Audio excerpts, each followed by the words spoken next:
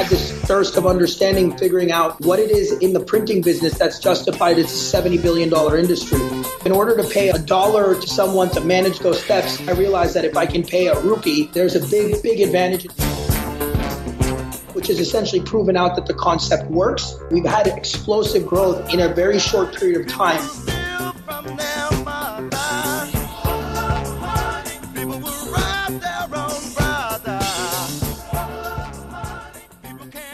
My name's Tarang, Gosalia. I'm the CEO and founder of a company called Optimark. Basically, for background, I went to Babson College for undergrad, focused on entrepreneurship. It's always been something that I've been interested and passionate about.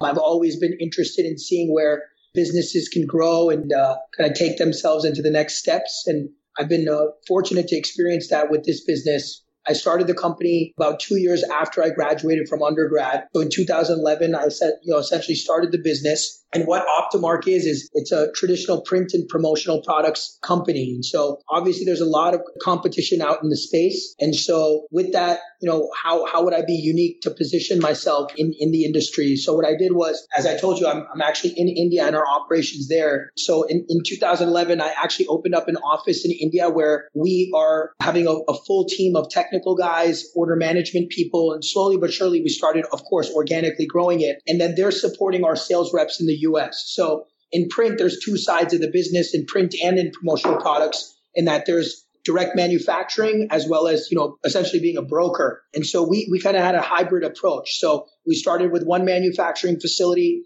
which had been already operating, which I was fortunate to get support from my parents that they had started earlier. So they defranchised that in 2011. And then I kind of rebranded the company and had this, smaller brick and mortar mom and pop's manufacturing shop. And I wanted to complement that with the brokerage business. So we went out, started selling, knocking on doors and drumming up some accounts to get kind of business going. And again, we're servicing businesses that need promotional products, any sort of print collateral. And from there, we started growing. And then we started creating these online storefronts where companies can essentially go to a one-stop shop and order any and all of their promotional products or print in our custom branded storefront technology. And our kind of value compared to the other guys that are out there is that we don't charge anything for those systems. So if you're a real estate company that needs to order direct mail or let's say print or anything like that, you can go on our system. It'll be all custom branded towards your company and you'll be able to order it with a few clicks of a button. And so that's a little bit about Optimark.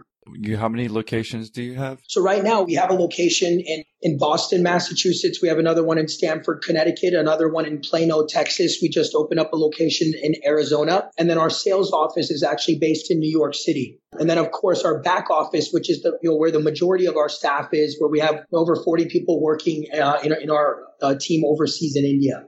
Where are you originally from? Can you talk about your background? Like I said, I know you briefly talked about college and how were you able to open these different locations? Good question. So my parents, they essentially were born and raised in India. They immigrated here. They came, they started this business, which was that brick and mortar shop that we have in Boston. And then from there, obviously, once they came here, I was, first generation born in the US. So I've been born and brought up in the US, specifically in Massachusetts. So I grew up in Massachusetts. And then from there, I'd always wanted to go to a school heavily focused on entrepreneurship. So Babson really kind of was a great place to go to really kind of understand what my options were and get a good taste and spread of different types of aspects of business, whether it be accounting, marketing, sales, you name it. So I was able to get a taste of the full gamut. And then from there, post college, instead of working a corporate gig, which is not something that's really been of interest to me, I took upon seeing where there's challenges with the traditional, services business. And then seeing where I can now take that into more of a technology type play. So you fast forward, both in the last 2 consecutive years, we've been on the Inc. 500 of one of the fastest growing companies in the US. And printing, I'm sure is a dying industry, right? So there's a lot of things that are changing. And so we've been adapting that through the use of technology. We're really excited that this year we have a sister company that we've rolled out that's going to be specifically focused on resellers and them being able to have a one-stop shop to resell any and all print and promotional products. And so that's called anythingwithinc.com. So we're launching that in September. And meanwhile, our traditional business is continuing to grow organically. Yeah. that's that. Well, you're talking about coming out of college. I mean, when I was kind of looking at the background, were you a part of a few franchises before you started doing this? Or at least I see one with Red Mango, maybe Great Clips? Correct. Just like franchises, the experience I got in franchising was traditionally from print. My parents were operating what at the time was called Sir Speedy Printing. So as a printing franchise, I was always interested in franchising just because it was something they were doing and it seemed like it was working well. So I started doing that right out of college. I opened up the first Red Mango location in Massachusetts, quickly realized that these businesses are, it's difficult. A retail a franchise versus a services business franchise, it's all up to how much you're going to work. And, there's a lot of variables that affect. So I started franchising, seeing what I liked about it, seeing what I did not like about it. As an entrepreneur, I don't like being told what to do. I like to break the rules a lot. And so I wasn't satisfied fully in just like following just a set process. And even with that set process, I knew that there was limitations in terms of my ability to scale. And naturally, a lot of the lessons I learned right from the get-go in franchising is, you got to be really careful in terms of your cost of goods sold. There's a lot of variables you need to make sure you're taking into account. And, I just didn't like the fact that I'm getting limited to my ability to go out and capture the market under my own terms. And so while those franchises were running, I wasn't getting that thirst of entrepreneurship I was looking for. And obviously my parents were operating a traditional services brick and mortar print shop. So I wasn't interested in making color copies either. So that's where the technology play came. That's where we started outsourcing stuff overseas and seeing where we could reduce costs and things like that. So with the franchising, I did it right out of school. With Red Mango, I ended up selling the business, and the same thing with Great Clips after I operated it for a few years. And I sold those businesses when I started realizing quickly that the opportunity to Optimark was much larger than I initially anticipated. Let's just talk about Red Mango. Can you give us any specific stories on like what you learned or didn't learn there? Because that was kind of your first job. And then did you get money from your parents or whatever to open the first franchise? In terms of the financing, I actually was DJing when I was in college. So I was able to save up quite a bit of money doing that. And then obviously I did get some help from my parents as well on that first one. And what I learned from that is as much as you love a brand, and you like a product, the distribution of that product and how you look at your cost of goods sold specific to, let's say in this case, frozen yogurt, whether it's the cup, the spoon, the yogurt itself, the fruits that go in it. Frankly speaking, what I had been informed versus what the reality was, my actual true costs, there was a clear gap there. And if you look, a lot of these frozen yogurt players have, they've had a pretty challenging time over the last few years in particular, but it's a trend-setting business. I learned quickly that if I want to invest in these trending businesses, it's a gamble. And especially if I don't have my facts straight with a not what I would say is a seasoned franchisor in this case, which I think Red Mango, they just did not have their act together in terms of understanding what was best for long-term stability versus just trying to get as many franchises sold and worrying about their income versus the profits for their franchisees. And so naturally, while I was learning that, I had some great years with the business. And then towards the end of it, it was getting really challenging. Luckily, I was fortunate to take money that I'd earned from that business and start allocating it into Great Clips. Great Clips is very opposite to that of Red Mango. It wasn't a food business. It was like a services business for giving haircuts. There's no recession that's going to stop someone from getting a haircut. So I thought,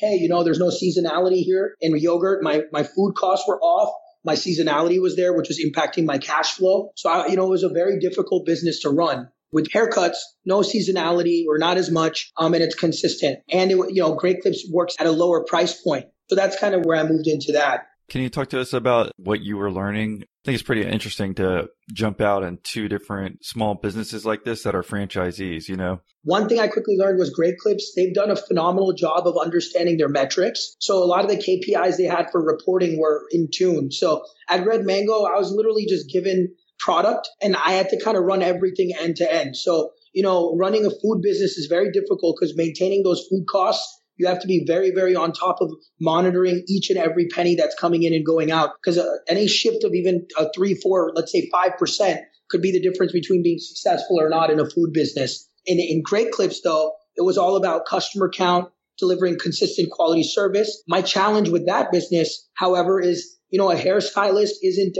necessarily a bachelor's degree at Babson College, for example, right? So the type of people that I'm dealing with and the kind of the lifestyle of a traditional hairstylist, very different than a typical, stable white collar type job. Yeah, could you say that for both of those? I mean, because that's what I would think as if you're at Red Mango too, that maybe you're hiring a lot of like high schoolers or 18-year-olds that people don't think about that when you're first, hiring. And then I think that was a great point you're talking about food costs because you don't think about that as far as if that's the difference between you making a profit and not. So could you just talk to us about like managing those type of people? Yeah, so it's like the franchise, particularly, let's say in this case, the franchise is saying, there's this thing called a franchise disclosure document. For those people that don't know what, franchising is, typically any registered franchise, they have this thing called an FTD. In the FTD, they're supposed to state their generalized average costs, right? And those could be, those could or could not be accurate. There's certain claims that need to be made. Again, this was not a seasoned franchise with good operators. And because of that, they made these claims that these food costs were X. And they were really why. And that ended up being a major factor as to why the business didn't go well. The location was great in terms of we were right next to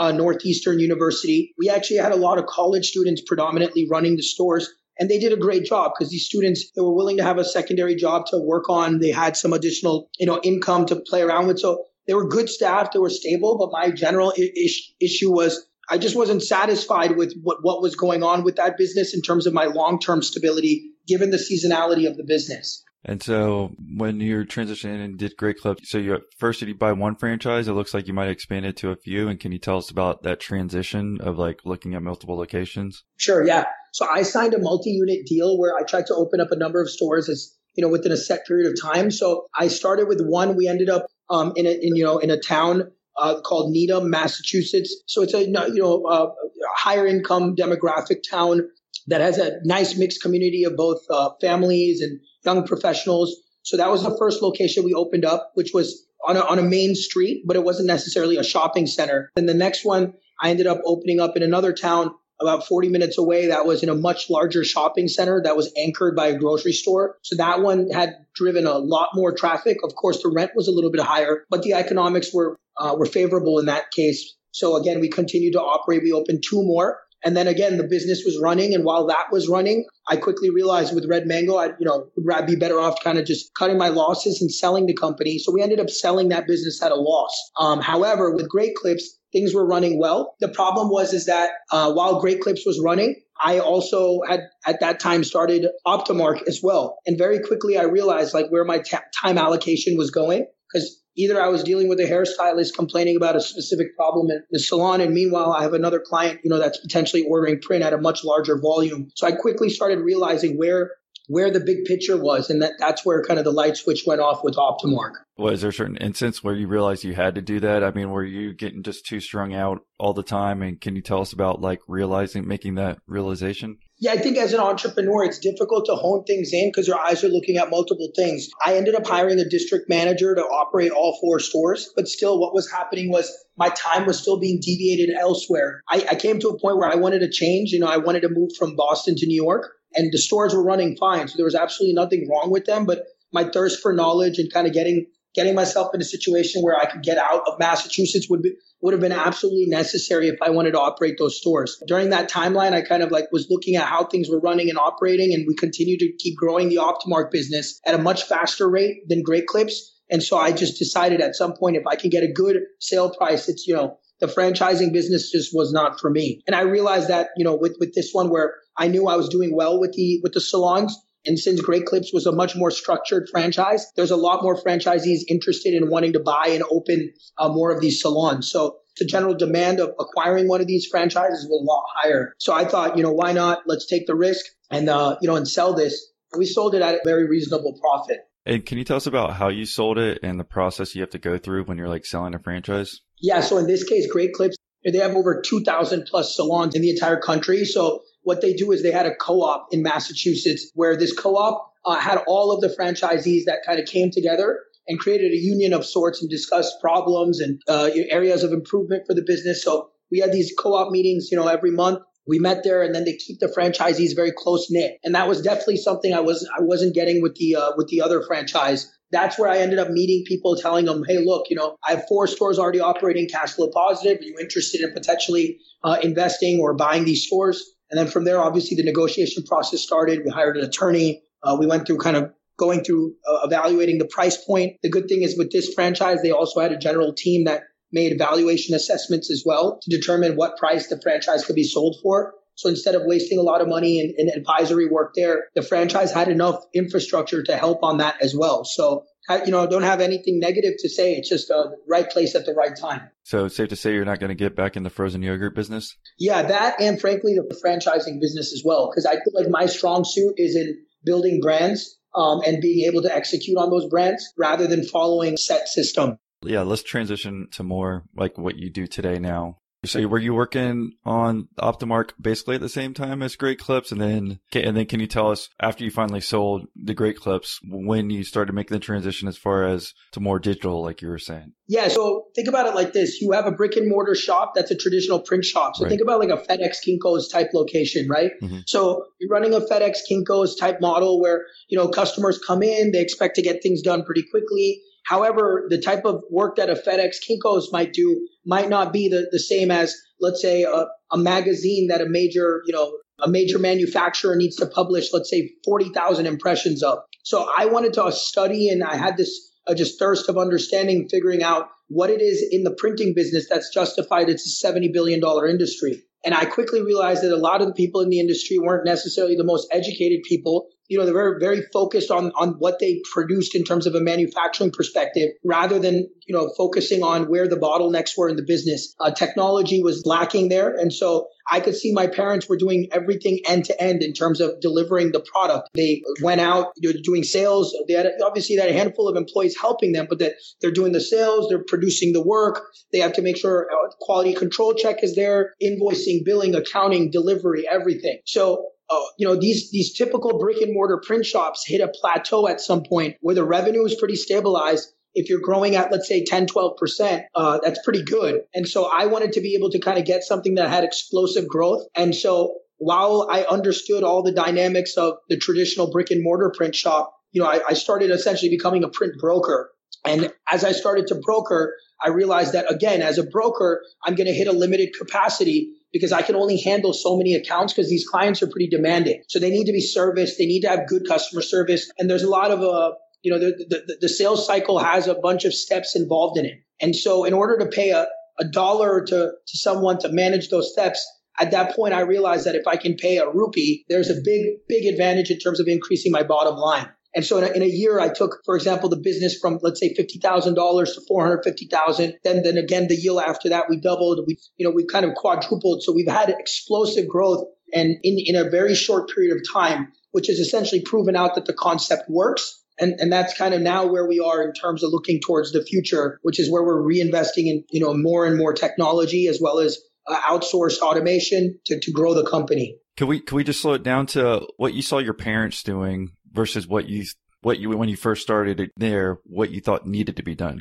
Give us a couple examples of what you saw that gave you that extra revenue boost. Yeah. So for example, what I saw them doing was they were servicing their existing clients. Yeah. What do you mean by that? Yeah, they're producing print jobs. They were taking care of customer service, orders, accounting. You go out there to these small businesses, they always need something to print. And think about it, it's a pretty big market, as I mentioned. And so when a request comes in, we need to be able to intake the order, do what's called an estimating through an estimating software to prep out. Let's say if you need a set of 500 business cards, what is it going to cost based on the paper, the stock, the size, the weight? When you're making an estimate in printing, you need to be able to have a software to help you essentially create the estimate. And then from there, once a customer, let's say, awards you a job, you then need to obviously move it into the pipeline of a pre-press and then moving it into essentially production and then finishing. And then from finishing, once it's done, there's a QC process, and then you should be able to then deliver the job. What I was seeing them do, which I realized quickly, was they were spending too much time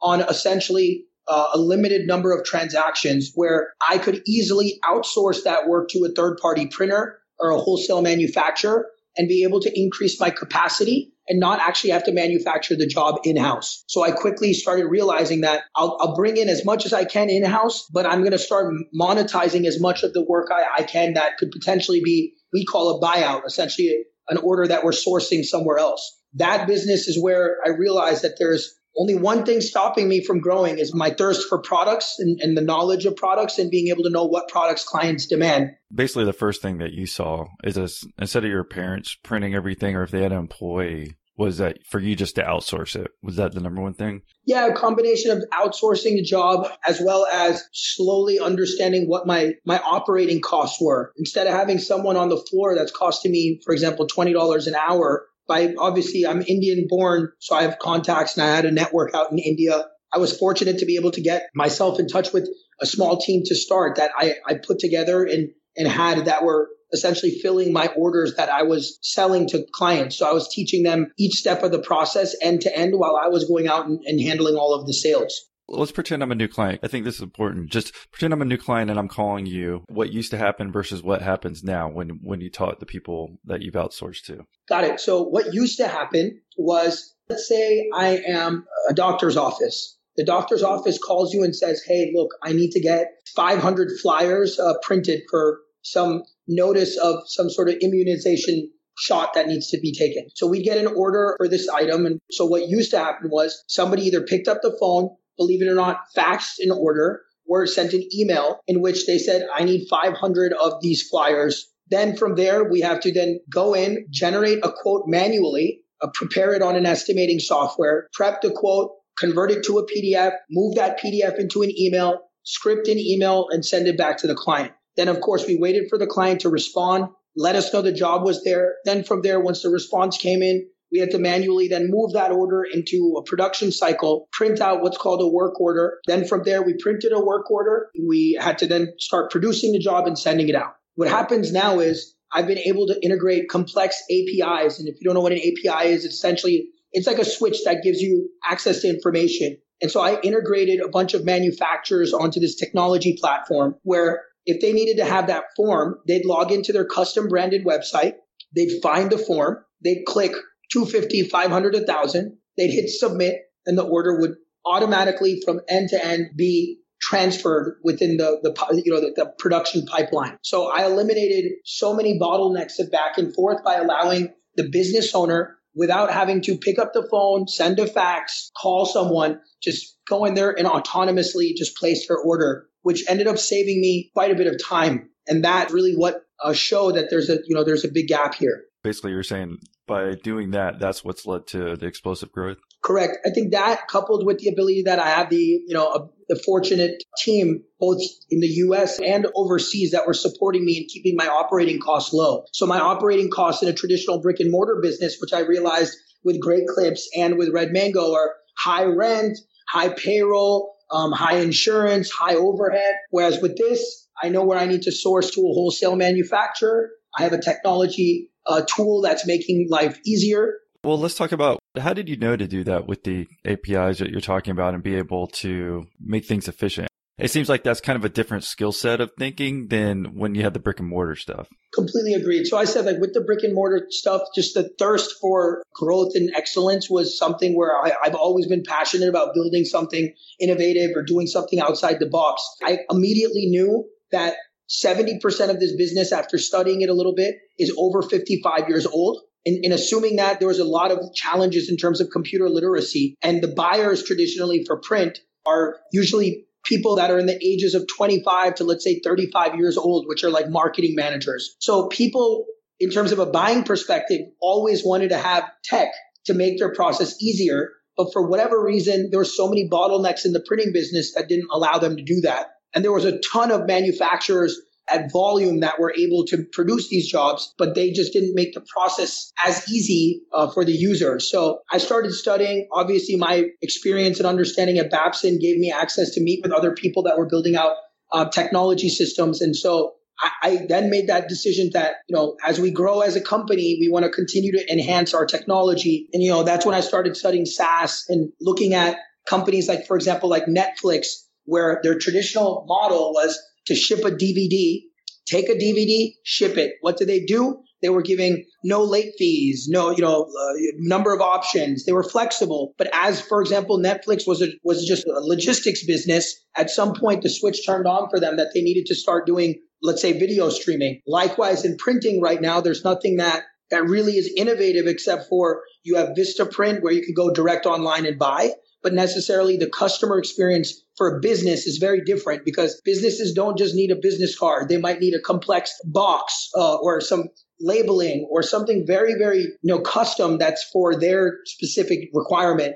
And with that, there are not a lot of players out there that are able to provide a full range of products. And so I started studying, analyzing, trying to reach out to as many people as I could within the printing industry to see what the business was, all about. I started traveling and meeting with clients. And from there, I started taking on kind of a consultative approach to using my knowledge of knowing where to source jobs and then applying them to specific companies. And I started with, primarily startups because that's what I love. I love entrepreneurship. I love working with companies. So I started going after venture-backed startups as my core clients and letting them know that as they have to be agile and grow and quickly, build systems for long-term growth, this could be something that could work well for them. Right. And did you have that technology already ready before you started talking to those people? And then let's just talk about, how much does something like that cost? How much time did it take to implement this new system and the transition that the people before to the people who work now? Yeah, so in the printing industry, there's a lot of software choices out there, which are specifically called web to print software. There's a lot of them out there on the street and that are available for a very inexpensive price point where you can just add and edit tweaks and make it work. So instead of rebuilding everything and investing a ton of money up front, I was able to get basically an online software that could be utilized for any print broker or manufacturer. And then I had a designer just put some nice front end edits to it to make the user experience look up to speed with kind of today's look and feel. And if you talk to a lot of other printers, you'll see that there's not a lot of people that for whatever reason have that because they're focused primarily on their manufacturing. So I started with this basic tool from a company that provides web to print software. I added some layers to the technology and started from there. What was the size of the company, Optimark, like right when you started, like employees wise and everything, and how many locations and how you slowly expanded? And then I want to talk about you finally hiring and training the people overseas, how you were able to do that. Yeah, so in 2011, essentially we had one location, which was the brick and mortar shop that my parents had. And in order to grow the company, I needed to bring in revenue. So the only place I had at that point was where the brokerage business was, where I was bringing that in. As essentially that brokerage business started picking up, the next step for me was actually not to open another brick and mortar shop. It was to start spending money on opening up my offices in India. So I took the one brick and mortar shop, who was already operating cash flow positive. I then started brokering jobs myself. I quickly realized I couldn't keep up with the orders by myself. So instead of hiring more staff at, for example, the production facility that we had, which was a brick and mortar shop, I ended up linking up with a partner in India that was helping me establish getting some of this work done through one of their offices. And so how did you do that? And what were they doing in India? Can you just tell us about the training, how you had to go through that transition? Because it seems like it might be, well, at least you had some background in India, but going over there and training people, it seems like a different type of story. Yeah, I had to do everything remotely. We're using Skype, we're using just, any sort of general technology. I had a contact that I had, that I was in college with, and he and I had linked up, and he had access to back office and some very basic infrastructure to start where I could, have a small team. And so we started with one operations manager. From there, we ended up bringing on some additional employees to help out. And that's kind of how that started. I trained them all remotely. We had your regular calls. We walked them through our processes, and we essentially built the business to make sure it could run in a remote manner. And obviously it just took time and energy to start training these people based on what we knew about basics of the business. Right. And can you tell us how you trained them and what's worked well, what hasn't? Because for someone who's never made that type of hire, they might think, how's this guy able to train them virtually? Yeah, I think that's a great question. So in terms of a training process, what we did was we essentially just walked them through each stage of the life cycle of an order. So when a request came in, I kept them up to speed as to what the intake process was. Then from there, we then focused on understanding how to be able to use our estimating software to generate proposals, quotes, etc.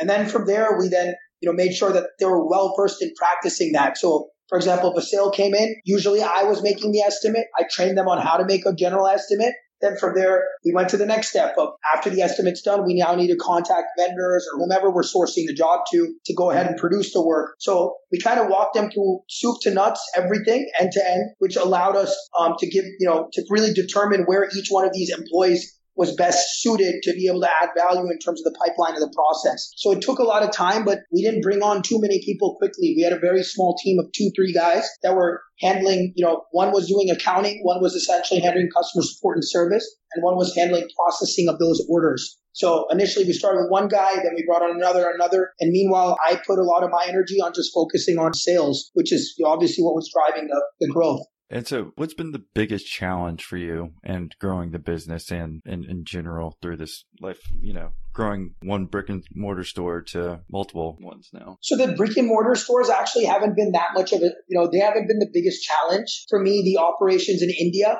for sure have been the biggest challenge. And I think the biggest mistake that I made in reflecting back at this now, where I'm at now, is that I didn't set the appropriate culture in the office from day one. I kind of had a dependency on one or two people to be able to make the decisions for the business. And that works for a certain while. But then as you grow, if you don't set the right culture in terms of, what type of thinking we want our employees to have, what their involvement is within the organization, how are they incentivized, something from as simple as a break policy to how many meals are we comping them each week. These are the types of challenges in India that culturally I just haven't been aware of. Hence, you can see I'm here now, right? Because I still got to continue working on this process. And culture was the biggest mistake. I set the wrong culture from day one. And I didn't have that mindset of thinking where I thought I could just do every single thing by myself. As you can see, I kept mentioning that I did this or I did that.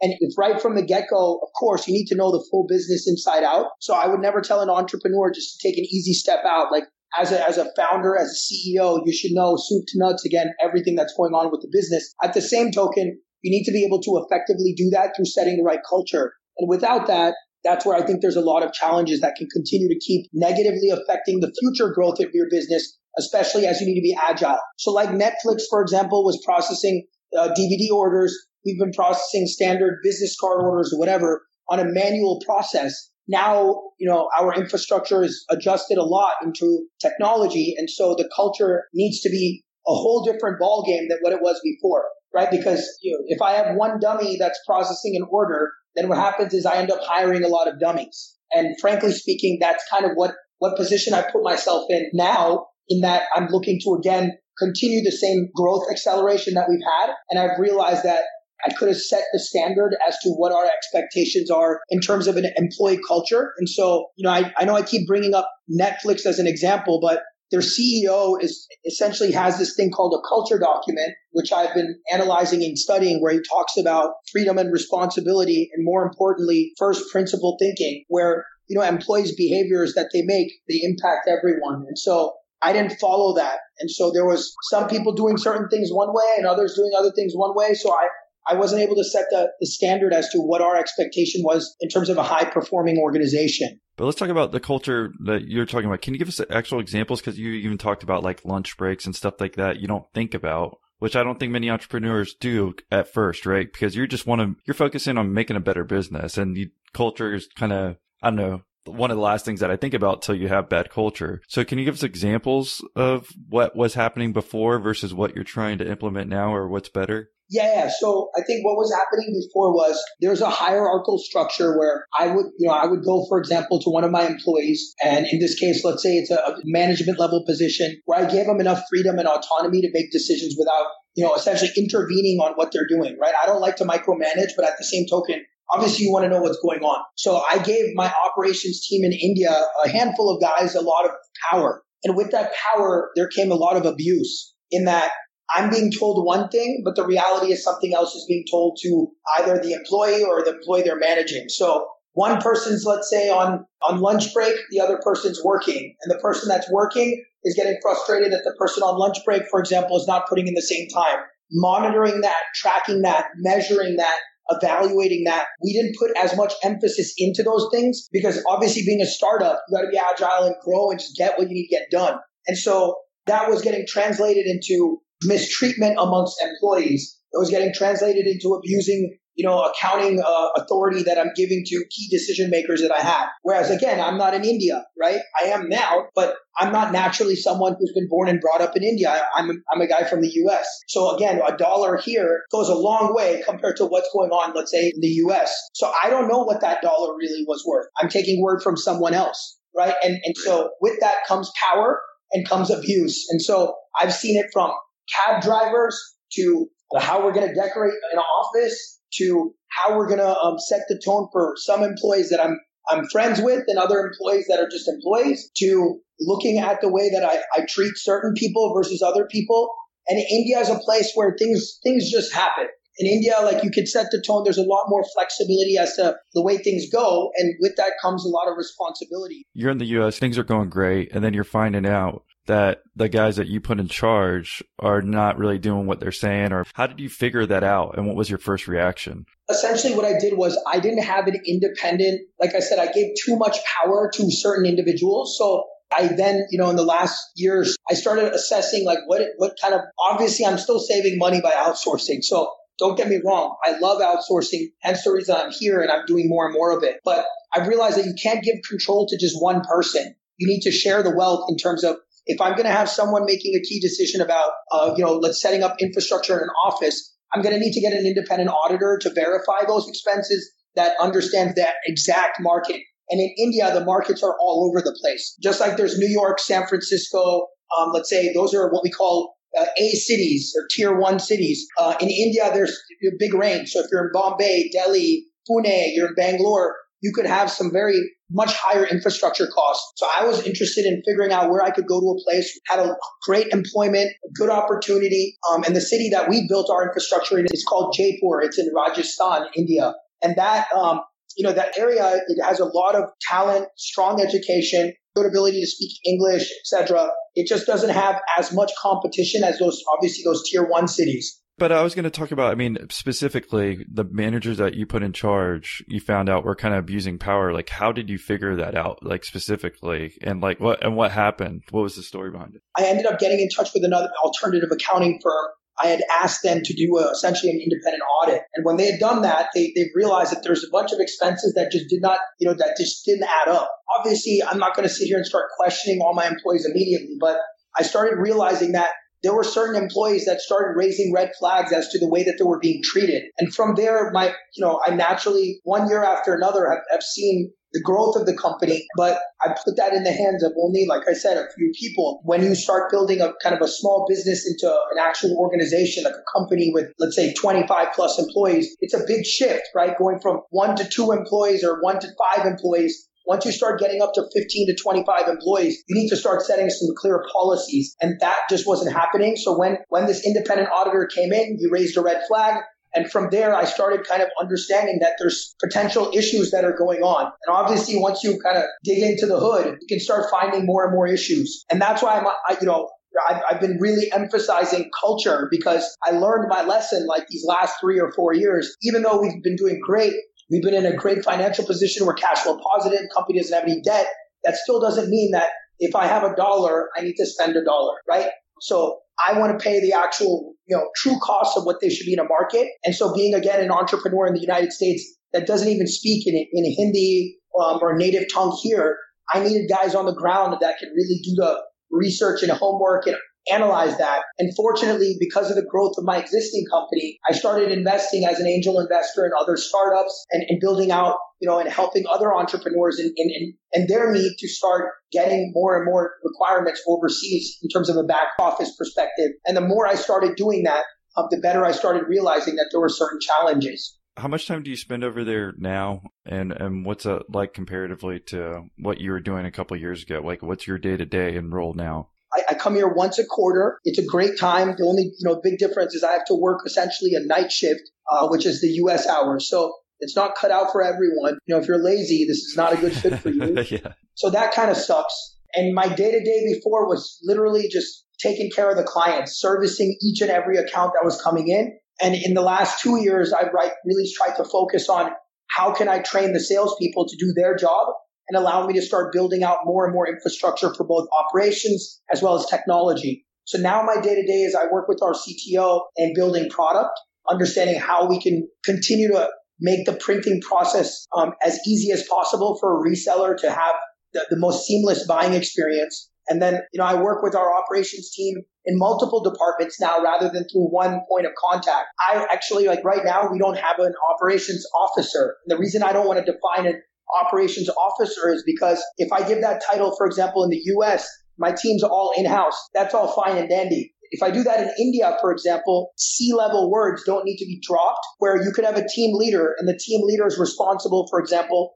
to essentially executing the voice of, let's say, the CEO, CTO, CFO to all of the other respective departments. So we've started departmentalizing things and having essentially heads of departments report back to, these team leaders. Okay. So that's been the main transition, is trying to have quote unquote like heads of departments instead of where you gave them C-level titles before, where there's almost that control where they're over everybody. Exactly. And closing up, what's the best words of wisdom you might have for, someone who wanting to start their business or just starting and, kind of struggling at first? What would you suggest to them? I would say there's nothing better than just doing. Everyone's going to criticize. Everyone's going to have their comments. Everyone's going to have their opinion. But if you're strong and bullish on your belief of the product and your ability to get things done, just right from the get-go, if you really think this business is going to blow up, set the culture from day one. Because if you set the tone in terms of your expectations of what as an organization we value, what type of freedom and responsibility we're going to give to people, how much are you going to pay them? How are we going to incentivize them? And what type of metrics are we going to have in terms of their evaluations? Don't ignore that from day one, because if you set that standard, earlier, then you won't be in situations like where I am right now, where I'm adjusting my business to accommodate the needs of the future. And I'm prepared to learn from these mistakes. And that's how entrepreneurs learn. So you got to try, test, make mistakes, essentially step back up again and do it again. And every time you have an iteration or adjustment, you learn from it. And that's the only way you're going to be able to accelerate your growth. And we brought this up when we were talking before, but I was talking about your picture on Skype. I think it was important too. I mean, you kind of emphasized there. It says stop talking, start building or selling. It's important to do something at the end of the day, because if you wouldn't have even done anything, you would have learned from this, right? Yeah. And so you got to just kind of phase out the fluff. If you're a true entrepreneur, get to work and let's get going, right? That's the mindset everyone needs to have. And focus on getting the job done and doing it in a way where you use, principles, ethics, you have a set culture, you are very clear and everyone in the organization is aligned with exactly what you're looking to do. Well, like I said, thank you for spending some time with us and sharing your story. If someone wanted to reach out, what's the best way for them to contact you? You can just shoot me an email anytime. Well, thank you again for coming on and, like I said, sharing your story.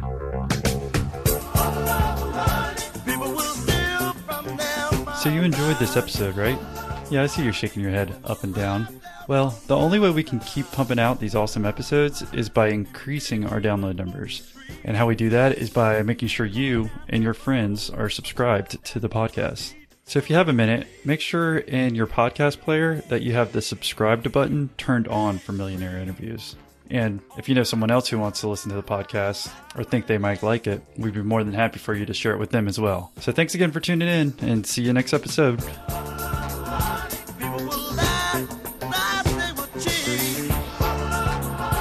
People don't